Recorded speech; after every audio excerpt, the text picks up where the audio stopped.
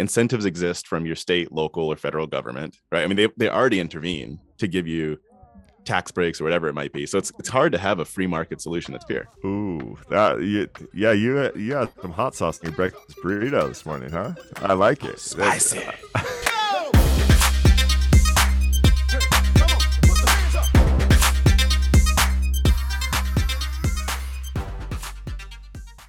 This podcast contains the arguably witty banter of two friends, Skippy and Dougals, that like to debate about investing.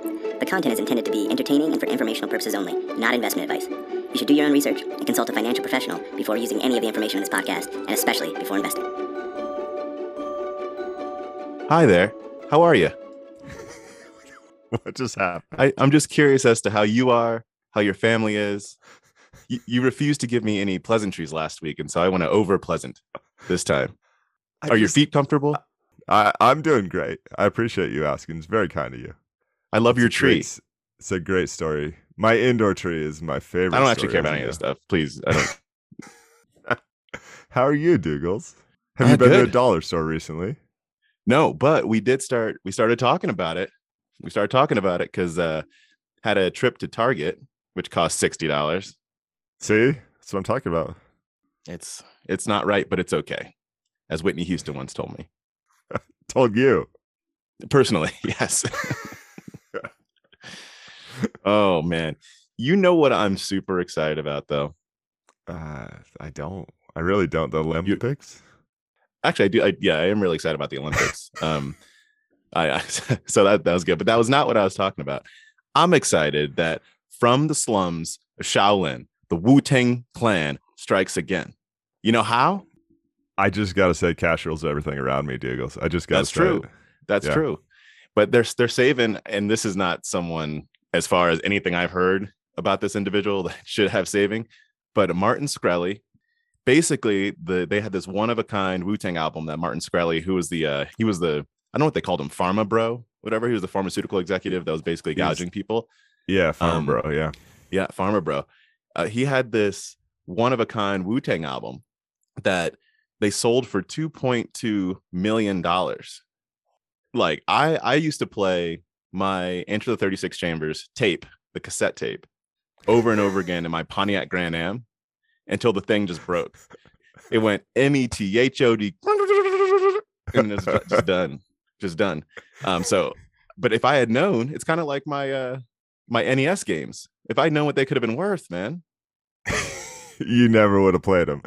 So I never really followed the story because I just early in the fact finding he was not worth like taking up any space in my brain.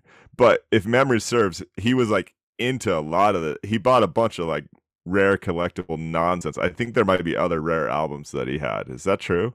I didn't get deeper than this. I just wanted to drop that lyric right quick because it seems like he owed the court, I don't know, for legal fees or whatever it was, like he owed the government a couple $1 million, and they were like, we heard you had this Wu-Tang album, we'll take that instead. It was Biden's like, oh, is that the first press, man? I'm really into Wu-Tang. And I don't want to be stereotypical, but I cannot see Biden rocking out through the RZA, the Jizza, ODB. I think Inspector Deck. Man. I think he can. Anyway, moving on. Shout out. All right. So anyway, shout out to Wu-Tang. All right. The investing related place that I think would be interesting to start is around incentives. Yes, we love incentives on the show. And incentives are something you bring up all the time, just kind of in general related to financial matters. What I think is interesting that came out this week, and this is a little bit of a flashback to a story that we talked about a few months ago around Archegos, I think is how we decided to pronounce it. The hedge fund that Bill Hwang started that just completely collapsed, right? And took part of the market down with it. There was a report that came out this week from a legal firm that was looking into how Credit Suisse in particular covered this. Did you happen to read about this? No, I didn't hear much about it. The amazing thing is that Credit Suisse, I think, has been universally criticized for their handling of this in retrospect, right? They have. They ended up losing about $5 billion over this one family office's trades, which is crazy. And they've had a fair amount of executives, especially in their credit department, leave, right? Yep. Yeah. So what this the report came out, and what it said was effectively at the high level, it was y'all done messed up. People were taking unnecessary risks everywhere. So I'm going to drop a few points from here. I'm not going to cover the whole story, but I think the points that kind of relate to how do we allow for the incentives to be in place for something like this to happen, I think is fascinating. A little reminder about Archegos. This was Bill Hwang, who ran a hedge fund in Asia. Tiger Asia is what he ran. It was a big hedge fund. He ended up settling with the SEC for insider trading back then, or insider trading allegations, I should say, because it was a settle. And so Hong Kong came out and said, Bill, you cannot trade anymore. Like, you can no longer trade here because of all this nonsense. Credit Suisse back then said, you know what? We'll kind of look past that. No big deal. Little insider trading here or there, no big deal. As long as you move your assets to New York, we'll cover you. In retrospect, it just sounds stupid, right? No, yeah. That's like the least of their problems, though. So he moves $500 million which is where he started, over to New York and starts trading with it, right? And so it seemed like initially most of what he started doing was trading ADRs, American Depository Receipts, so Chinese companies listed in the U.S. That's where it started. So he came over $500 million. Fast forward a few years, I think this was like 2009-ish. Around 2016, he's got $3.9 billion. He's doing a lot of trading with leverage, which we all know is where this whole house of cards falls apart. Yep. So in 2017, there was a 10% margin call. Margin's the debt, right? When you buy off of debt, you use margin for that. There was a 10% margin call, which means they're saying you need to give us more cash so that we can continue to stake your debt, right? So we feel comfortable with that risk. And he was like, "Nah, I'm good. I don't want to pay that." And they were like, "Okay, that sounds fine." Seriously, that's a thing. Yeah. And so then at some point, he basically gets to, from what it seems, from what I'm reading, he gets to a 5-to-1 like debt to cash ratio. And it's up to, so he's got like 20% cash, right? The rest in margin, and negotiates with Credit Suisse to drop his like margin rate. Although he's already over the 10%, but he said, can we actually drop this to 7.5% instead of 10%? Right. Or whatever. And they said, yeah, sure. That's fine with us. I mean, I just want to jump in a little bit. Like, this just pisses me off. This is why so many banks and like Wall Street firms and stuff have such a bad name. Like, this is just blatant. You're just being stupid. There's a portfolio review that's happening on his assets at least yearly, maybe even quarterly, maybe even more frequently than that. And they're just going, oh, the performance has been pretty solid, so we're going to take all these guardrails that are probably pushing the limits anyway. I don't think 5-to-1 leverage should happen. I mean, I don't invest with any leverage, like it just pisses me off.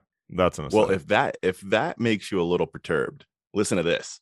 They look at their potential exposure, right? How much are we willing to lose as a firm, Credit Suisse, right, on this individual? Yeah. And they had a limit set of $20 million. They missed by just a few bucks. So their potential exposure, they said, was $20 million is what they were cool with. In April 2020, it was more than 200 million. Their actual exposure to the firm was more than 200 million. So you'd think at that point, they're like, okay, we're 10x above what we said we were comfortable with. Let's call this. Nah, bro. By August of last year, it had gotten to $530 million, right? So that's pretty crazy. Then by the time all this stuff like started to unravel a few months ago, it was up to $27 billion in exposure that Credit Suisse had. Right? I mean, spit on it. Like there's no words to explain how stupid this is. Like, how are you this dumb? Spreadsheets and models often make things seem certain that it's just a bunch of worthless numbers on a page, right?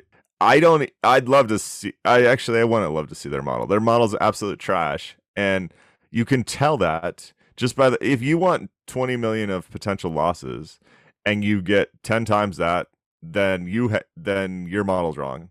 And if you get 1,000 times that, which is effectively what they got to, like, they're not even in the ballpark of where they wanted to be. This is just stupid. Of course people got fired.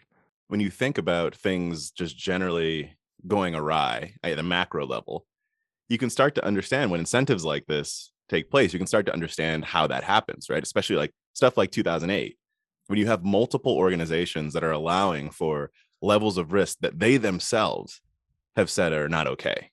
Well, connect the dots for me on incentives, because did this run because of the Credit Suisse incentive structure here? Is that why they kept looking the other way?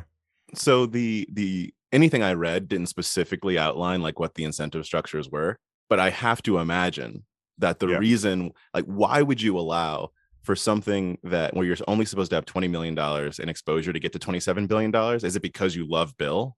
Like, I don't think there was an executive at Credit Suisse that was just like, I have so much fun playing golf with him that I will allow my firm to get $27 billion, right, in exposure. It has to be, you have to be making something off of that. Like, I'd imagine there's a percent of your assets under management or whatever's being traded that they're collecting or something of that nature that you allow it to go, you go higher and higher. That's why I brought it up around incentives. To bring this back to me, the last time I played golf with Credit Suisse, they sent me like $2 billion. So that might be, that might be what's going on.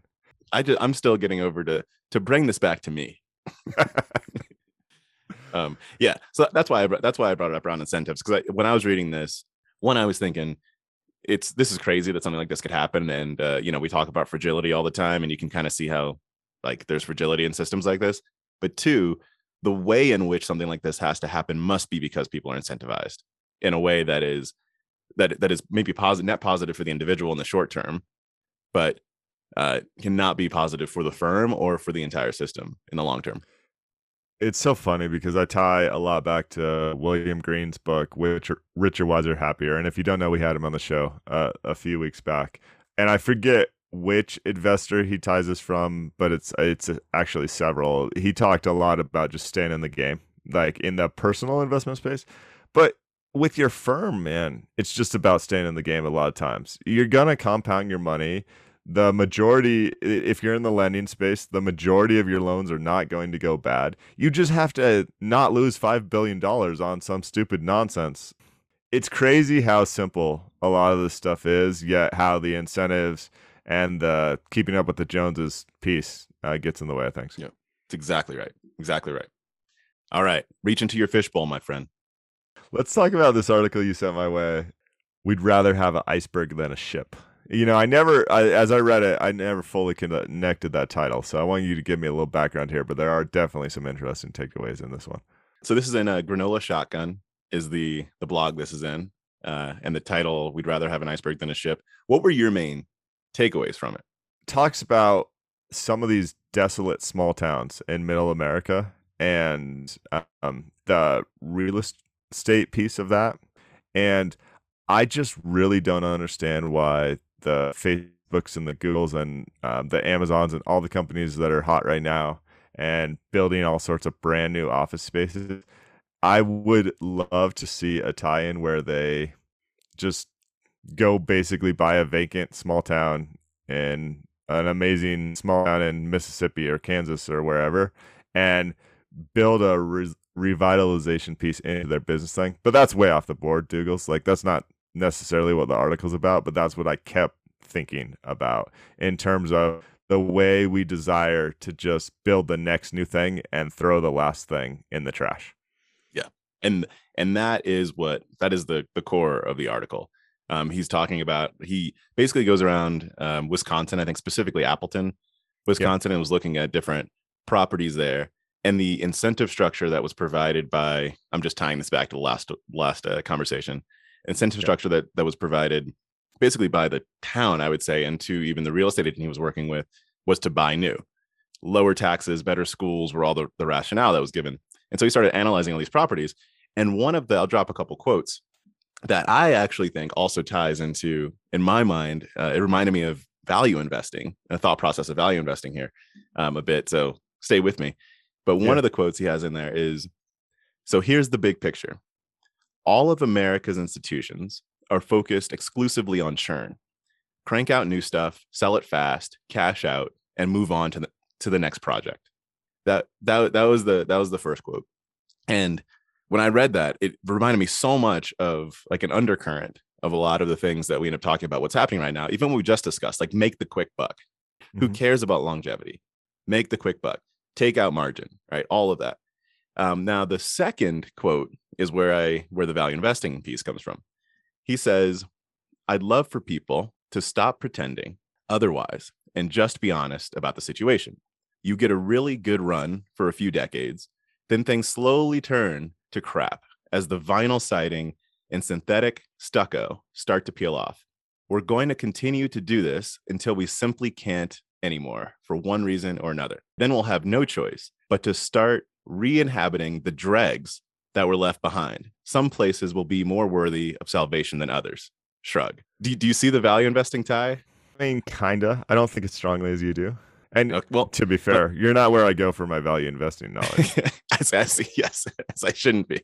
But the reason value investing came up here for me is because the paraphrase that I'd give to this is there's this thing that seems like it works, like the quick churn, the quick buck. And sure, like that's gonna look real sexy for a bit. And that seemed like it's gonna work for a bit. But then at some point, it's not gonna work anymore.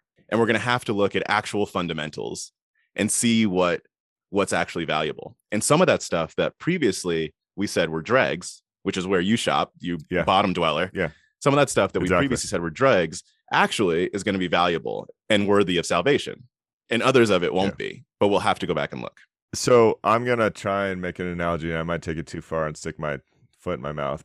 In a lot of cases, so is this, I have the pictures up now. Let's, for argument's sake, say it is Appleton. I'm pretty sure it is. Yeah. So Appleton. He has all these pictures in the article. Beautiful small town, looks like 3 to 5 blocks of your classic 2 to 3 story middle America town, right?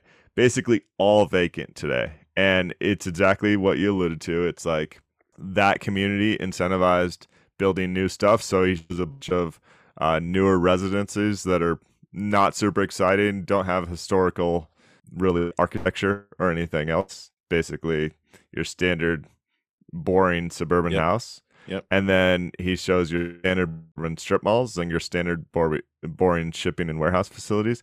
I mean, you could easily argue that like the life of the citizens of that community might be less fulfilled as they ran away from that small central location, the 3 to 5 blocks where you saw people, get breakfast in the morning and you went to the post office together and everything else. As you run away from that, I think initially it feels better, but long term, I'm actually not even sure that. I think the incentives here are broken, and it might be the time to tie this back to your value investing analogy. Towns like that to actually change the incentives in a way that say we are going back to our city center and we're going to find a way to make that viable because the benefits are more than just economic in my eyes. I agree. I mean, this is where also I think I hate to completely make this leap, but we've talked about the role of government when it comes to like investments and whatnot. And sometimes I do think that, to your point, it's more than just economics, that someone has to say like, this is a town and it's a town made up of people, right? And those people have a history, a future, and a culture, and right. And it's not just economics. And so I agree with that. And beyond just the investing analogy, I just kind of agree with that from a human standpoint. But I also can make that analogy to systems in general and saying at some point someone has to step in and say like this, it's more than just what's happening today, but you have to create the incentive structure, right, to make that true. Yeah. Now the flow from inside the heart of a community to the suburbs, and it's something that's happened for hundreds and hundreds of years, right? So I'm not claiming that's a unique problem, that there's a easy solution there.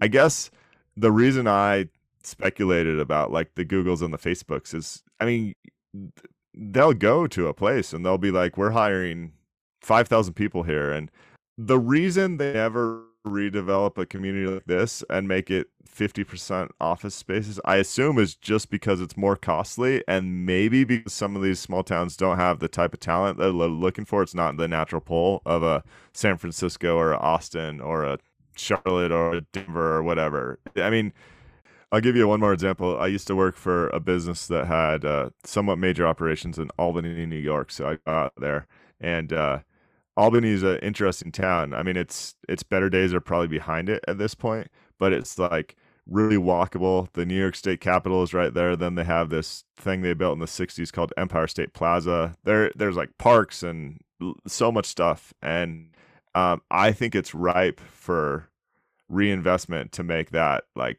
city center community just a truly great place, because back, I think, in the early 1800s and maybe even later, it really was like one of the kind of most happening spots in that part of the region.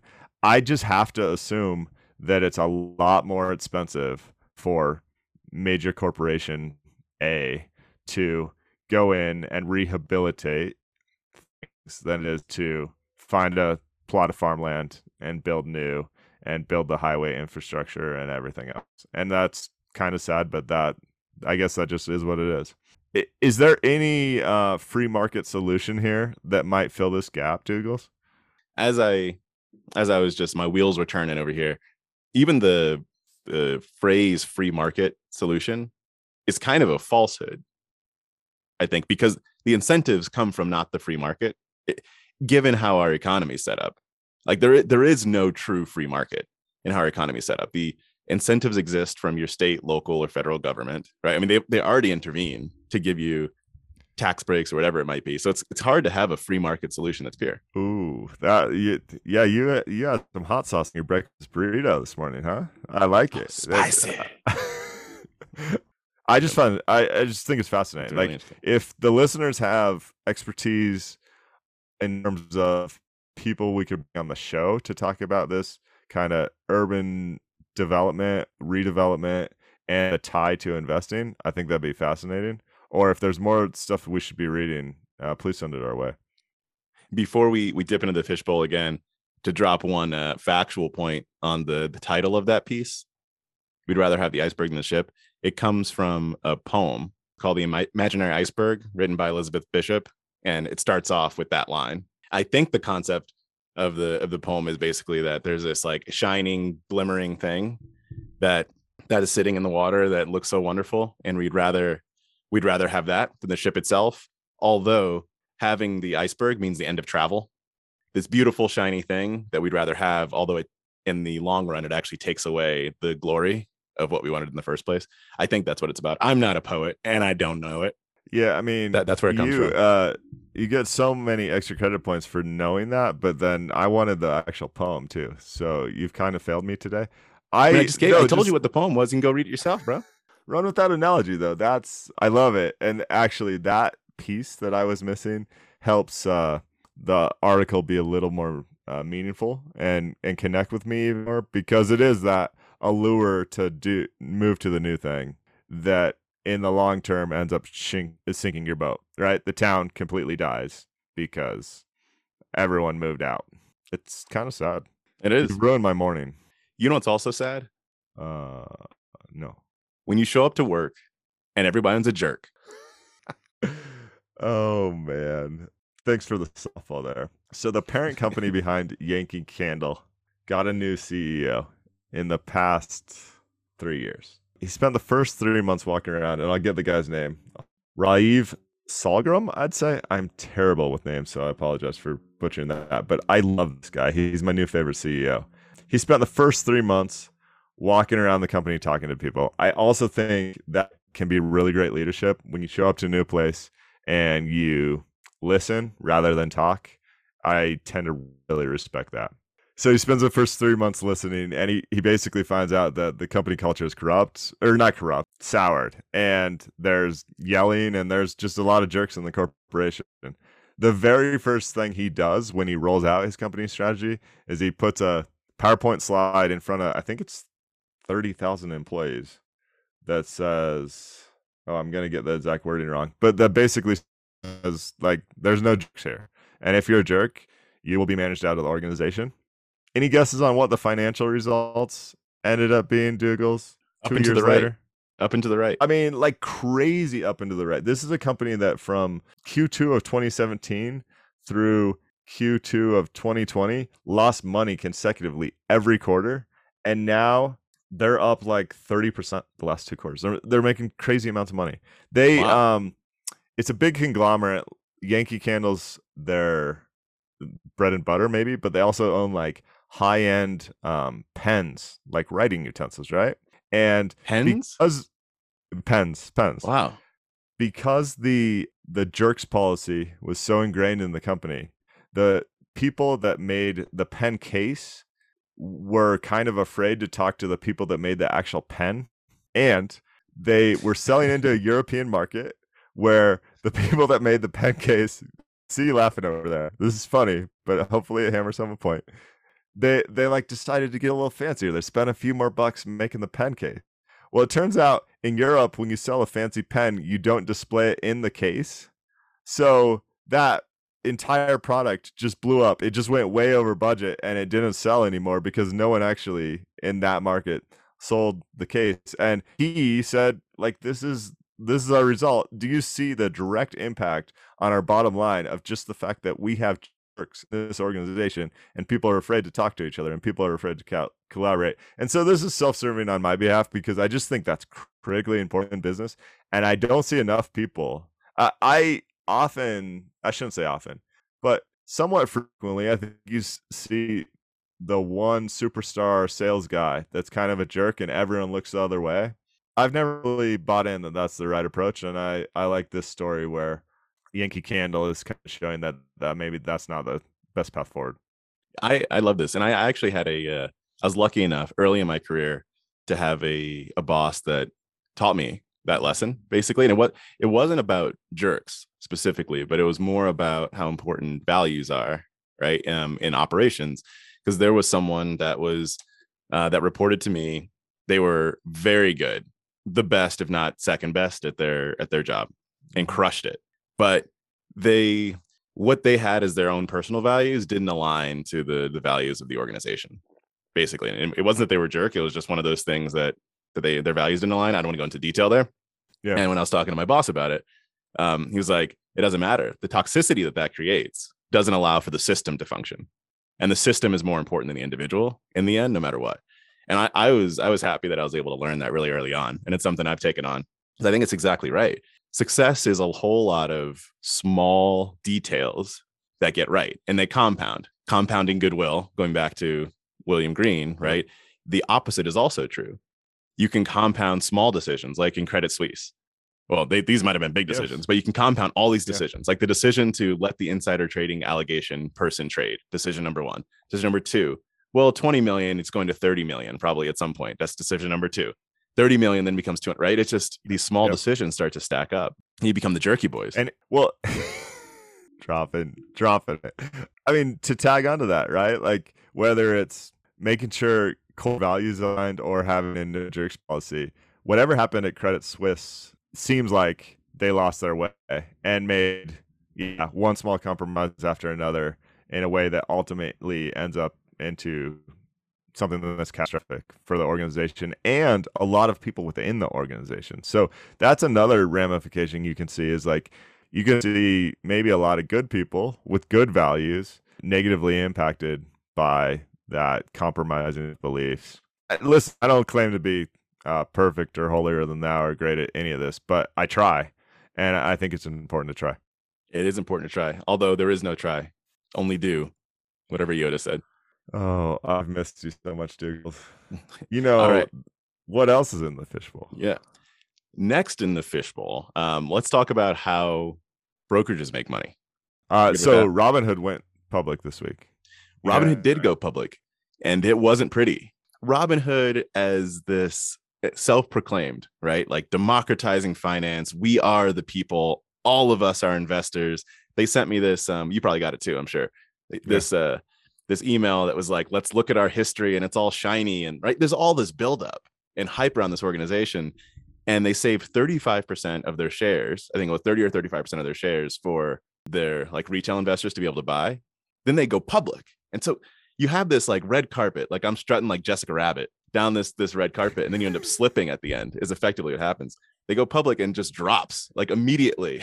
Like no one wants it. Goes down by 11%, like in minutes. There was so much buildup over years, I felt like, and all the like they had so much in their favor, you'd think. But anyway, let me just provide a alternative opinion there. I didn't follow it. I didn't care less. Actually, the email you're talking about, I didn't even get. This is an event to me, so it might just been a non-event to a lot of people. Do you disagree that there's so much potential buildup around this thing? Like, there's a lot talking about Robinhood. It's in the news everywhere. I mean, like for nerds like you, sure.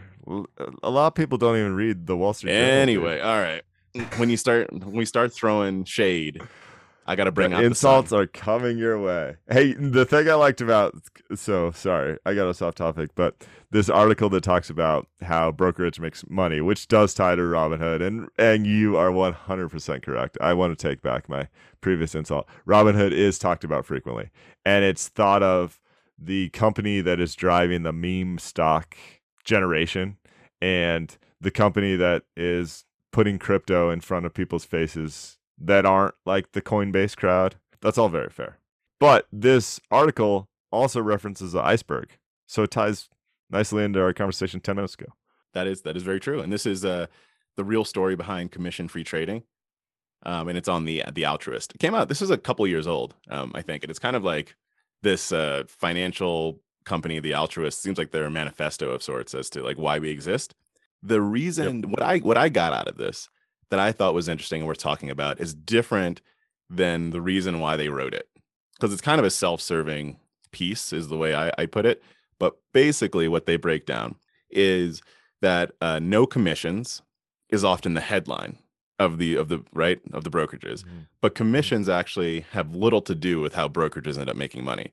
So even if there weren't no commissions, if you look at the top line, bottom line of brokerage firms, commissions are like 5 or 6%. Yep. Right, of where they made money. And then the other 95% comes from other sources. So an example they gave was if you have your cash that's sitting in your brokerage account and you might be making 0.1, 0.2, 0.3%, right, on that cash, the brokerage itself is able to lend that out for a couple points, right? 2%. And so like they're making money from that as one example. Well, then they gave some and other let me examples tie we can in. go into. Yep. So Charles Schwab, how long ago was it that everyone succumbed to competitive pressures and cut commissions? Is that like 2 or 3 years back? I think it was late 19.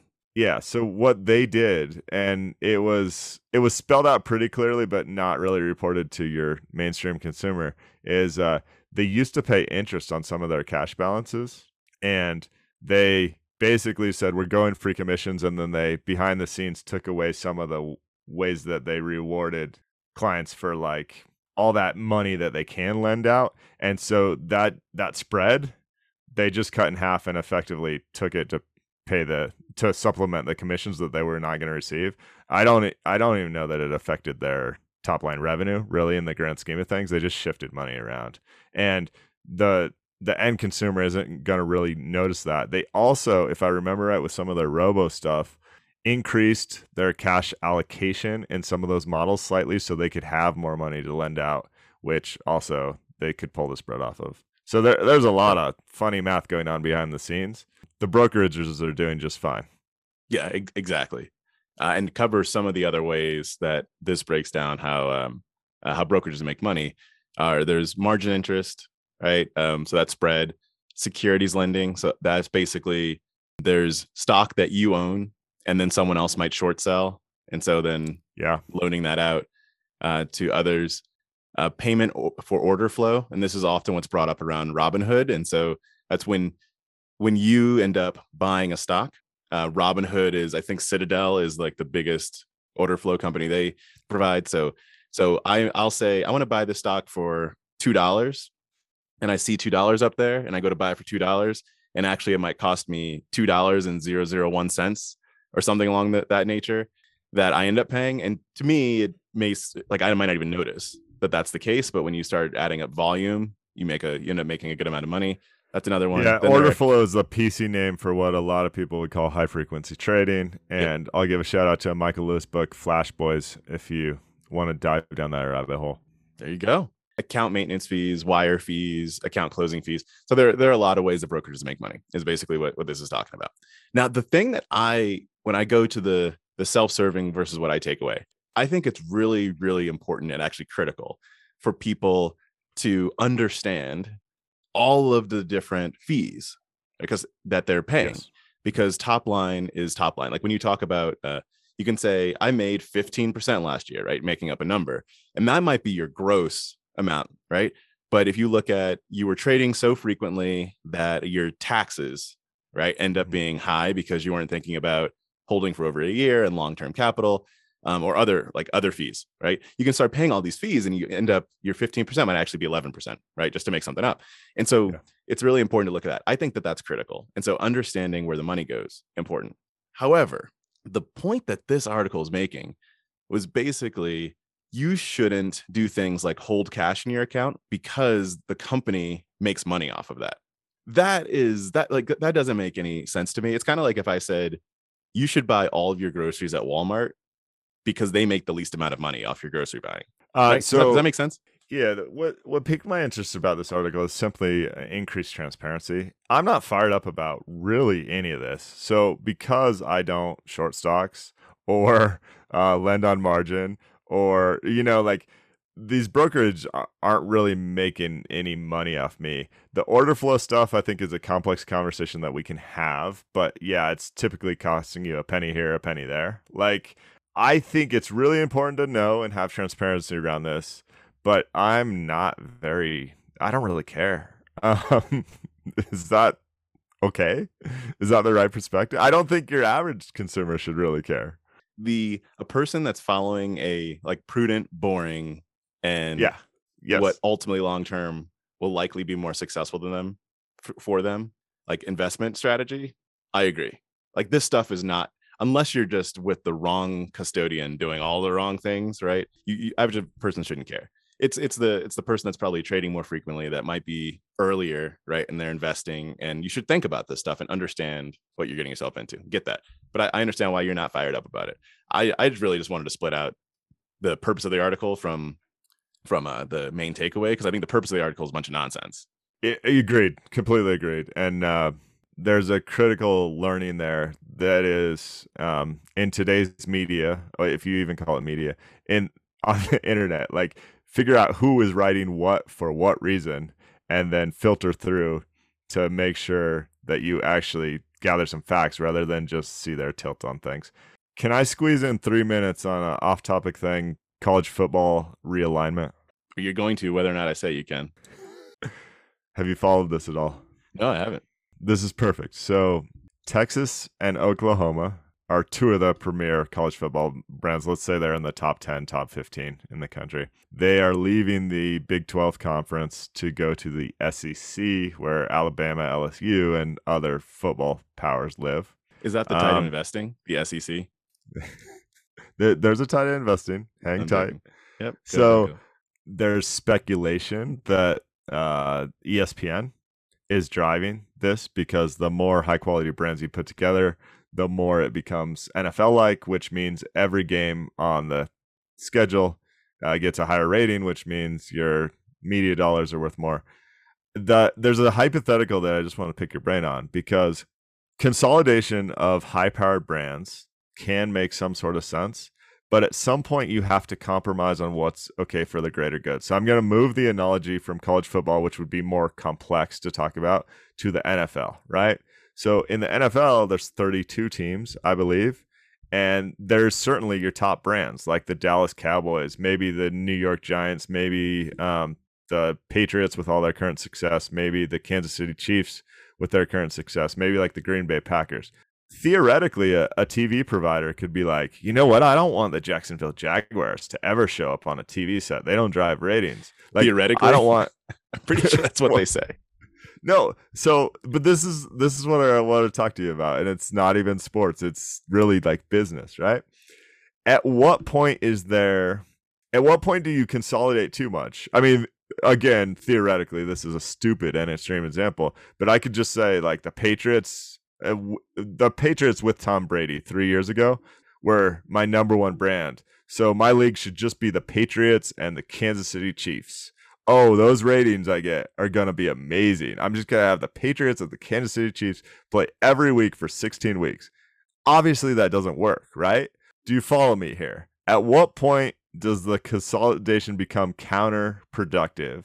And the reason I ask that is because that's things that I think college athletics is going to face significantly in the next 5 years. And I'm worried that they are going to over-consolidate and ultimately kill many of the brands that, the Jacksonville Jaguars are in the NFL for a reason. Give me that reason. So the New England Patriots can beat up on them get an easy win, and move to Yeah, the Super Bowl where they there can you go. get more There you go. ratings. You know what I'm saying? Yeah, Like, just yeah. So I'll so stop. this is not my like area of or an area of expertise for me. But Yeah. here's what I throw out just conceptually, to answer your question. I'd imagine in sports, you go beyond just who's good or not. Like there are certain people that just look at who's good or not, but there's actual loyalty that exists to a certain extent. Like even in college, you go to Ohio State, the Ohio State Yeah, yeah, University. You go there and you want to see your Buckeyes like win, right? yeah. Like you're rooting for them, or you live in LA and you root for the Lakers, right? Whatever the case might be, right? There's Yes. some sense of loyalty might be too strong of a word, but some sense of like of Community of loyalty. community. It's all Yeah, fine. Yeah. exactly. And so I think if everything is concentrated in different places, you're going to see fans change. Like the fans will not have it, I think, to a certain extent. But like that's what I think probably breaks this whole thing down is you actually that only goes but so far because people are rooting for and looking for and demanding Well, yeah. other So successes.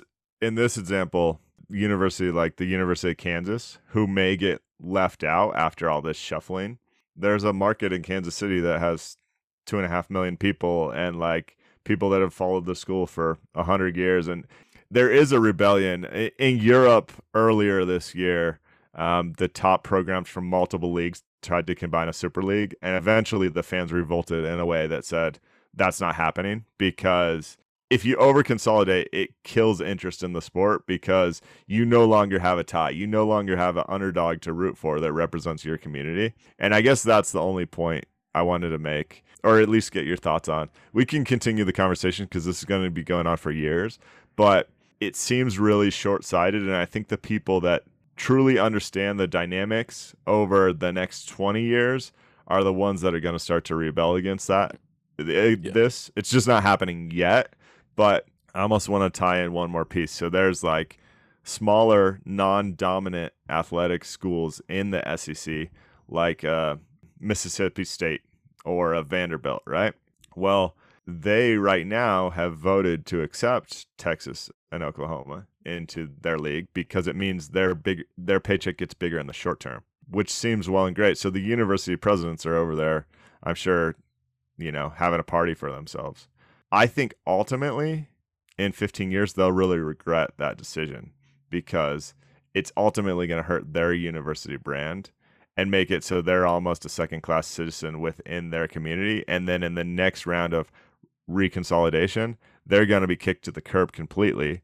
And the short-term paycheck that got bigger isn't going to be so great because their long-term paycheck is completely going to disappear. Now, there's some speculation happening on my behalf there, but it's very possible in my eyes. Yeah, it is. It is going to be quite interesting, and I think that to a certain extent, at the micro level, it also breaks down. Not even at the macro. If you think about let's take the NBA this year.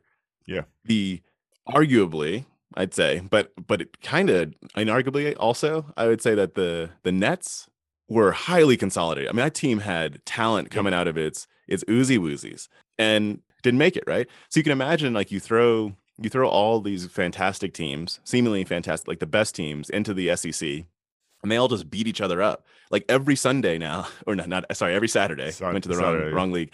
Every Saturday, getting hit by 450-pound linemen all the time because everyone did there you just say 450 pounds? Oh my goodness, 650 pounds, and then so then by the time you make it to the I'm taking this too far, but by the time you end up making it to the championship, you're playing this team of Rudies that happens to make it there, but they've been getting hit by 45-pound linemen and they're all well rested and looking svelte. Anyway, yeah, too far. It's Too a far. fun topic, and I appreciate you humoring me with it. That consolidation piece, though, like I love your NBA analogy. Like, who won the NBA title this year? It was the Milwaukee Bucks with one superstar and a bunch of pretty good players. And the point being that the like most glamorous aspect is not always the winning team or winning business approach. Sometimes chemistry and other things that are much more difficult to quantify actually matter and win the day. And I think that's my larger point. Wiser words have never been spoken, my friend. Lies, but thank you. All right, hit us up on Twitter at Skippy Dougals, Skippy Dougals at Gmail. Dougals, it was a pleasure. Thanks. Always.